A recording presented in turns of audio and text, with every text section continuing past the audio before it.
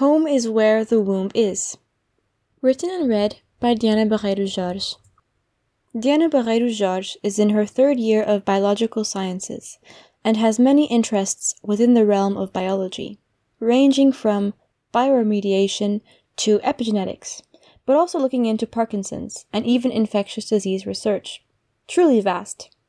Here she explores an often overlooked and non-conventional idea of home in which every single human being has been accommodated in: a mother's womb. Home can be anything from the physical safety of the four tangible walls surrounding you to the intangible idea of psychological comfort, or even just the homely connotations of nostalgia. But the very first home every human being ever experiences is the womb, the walking home our mothers provide, before we all come into this wild place we call the world. The experiences in every human being's first 9-month home, whether it is related to nutrition or sound, are a lot more important than we think when it comes to determining the future characteristics of the fetus, both in their infant and adult lives. How, you might ask? It comes down to epigenetics. If a human genome is analogous to a ball of clay, whose composition and properties have already been predetermined, that is, by maternal and paternal genes, the epigenome is parallel to the process of shaping this ball of clay. It is created as a result of the interactions that occur between the genome and the environment at the molecular level. These interactions are reliant on these crucial 9 months in this temporary home, a lot of which is driven by the mother, that is, the artist, who has a vital role in sculpting this ball of clay. Even though most of the genetic fate of the fetus is determined once the sperm fertilizes the egg, the composition and properties in the clay analogy, this is only the beginning. From the moment fertilization occurs to the last few days of our lives, the environment puts molecular pressure on our genome, which responds by inducing changes in the expression of various genes. When carrying out analysis of the epigenome, DNA methylation patterns are commonly used to measure, compare, and contrast the changes in the expression of specific genes, either over time or between individuals. DNA methylation refers to the addition of methyl groups, CH3, to DNA molecules, usually resulting in suppression of the newly methylated gene. Put simply, these methyl groups are labels that will shape the epigenome and determine gene expression, the mechanism through which the environment will act upon. The fate of the fetal epigenome lies in the hands of the mother, but also the people and atmosphere she interacts with, as they are just as influential in determining the environment of your 9-month temporary home. Now, starting with what we all agree no home can exist without: food. We've all heard the saying, "You are what you eat," but actually, you are what your mother ate. Fetal programming is a theory suggesting the importance of the mother's external environment during pregnancy in determining the fate of the fetus.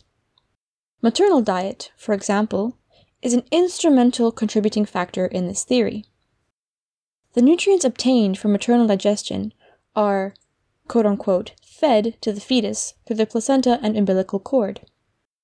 Physiologically speaking, maternal diets high in fat have been associated with child obesity, metabolic disorders, liver dysfunction, and cardiovascular diseases. When analyzing fetal tissue DNA methylation patterns, that is, silenced versus non-silenced genes, at birth, maternal obesity correlates with high levels of expression of a particular transcription factor, which is called ZFP423. Transcription factors are regulatory molecules that, generally speaking, increase the expression of a particular gene, thus affecting the phenotype, which means there will be significant changes in the individual's observable traits. The upregulation of ZFP423 was positively correlated to increased adipose tissue development, promoting fat storage. Related to nutrition is supplementation.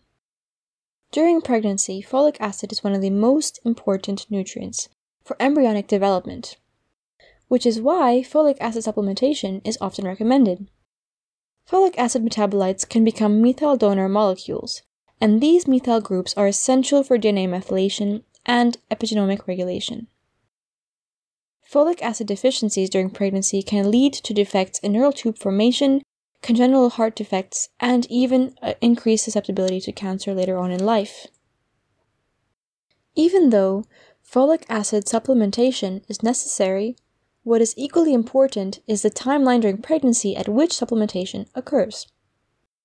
Early pregnancy folic acid supplementation tends to increase neurodevelopment in children and enhance vocabulary, verbal, and communication skills at 18 months. However, oversupplementation during late pregnancy is associated with childhood asthma. But these correlations, although evident, aren't as straightforward as they appear, because of the interconnected nature of the genome and the epigenome. Evidence and studies on fetal programming are highly complex, and this field is developing rapidly. So these nuanced trends and implications are yet to be better understood. In contrast to overnutrition, undernutrition also has knock-on effects on our first home. Even though various studies on malnutrition exist, the most extensive study occurred during the Dutch hunger winter of 1944 to 1945.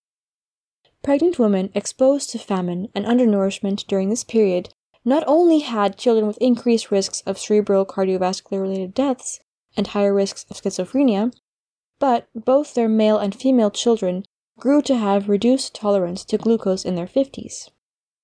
These individuals also had higher incidences of coronary heart disease. Daughters of undernourished mothers were more predisposed to obesity later in life. However, this wasn't observed in their sons, suggesting that fetal programming has a certain degree of sex dependency. However, it is not only the health of the mother that will affect the child. In preconception, studies using mice demonstrated that fathers who were fed high-fat diets and bred with mothers who were fed a regular diet correlated with offspring facing decreased insulin production earlier than expected, thus increasing their risk of developing diabetes.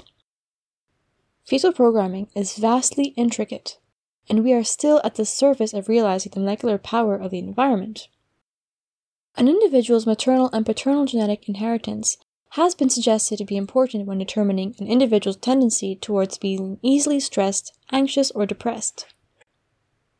Maternal stress, consequential of the people and environment surrounding her, and particularly depression during pregnancy, is associated with a fourfold increase in the child's likelihood of developing depression. The study carried out by Cisetti and Handley suggests that depressive tendencies usually continue into adulthood. Mice were used to investigate the epigenetic effects of inducing prenatal depression and anxiety. DNA methylation patterns observed in newborn humans showed silencing of the promoter region, that is, a segment which lies upstream of a given gene and controls expression of that gene, of a glucocorticoid hormone receptor gene, which was called NR3C1, to which cortisol and other glucocorticoid hormones bind. Previous DNA methylation studies analyzing child DNA have suggested a strong correlation between NR3C1 silencing and emotional liability negativity, depression, lack of control over the ego, and a greater tendency to externalize behavior. It is likely that such changes to the fetal epigenome predominantly occur during pregnancy. It's intimidating how much impact stress in the 9-month home can have over the rest of an individual's life. Now, let's not forget about sound, and, of course, music. Fundamentally, the cherry on top of a home's ambience.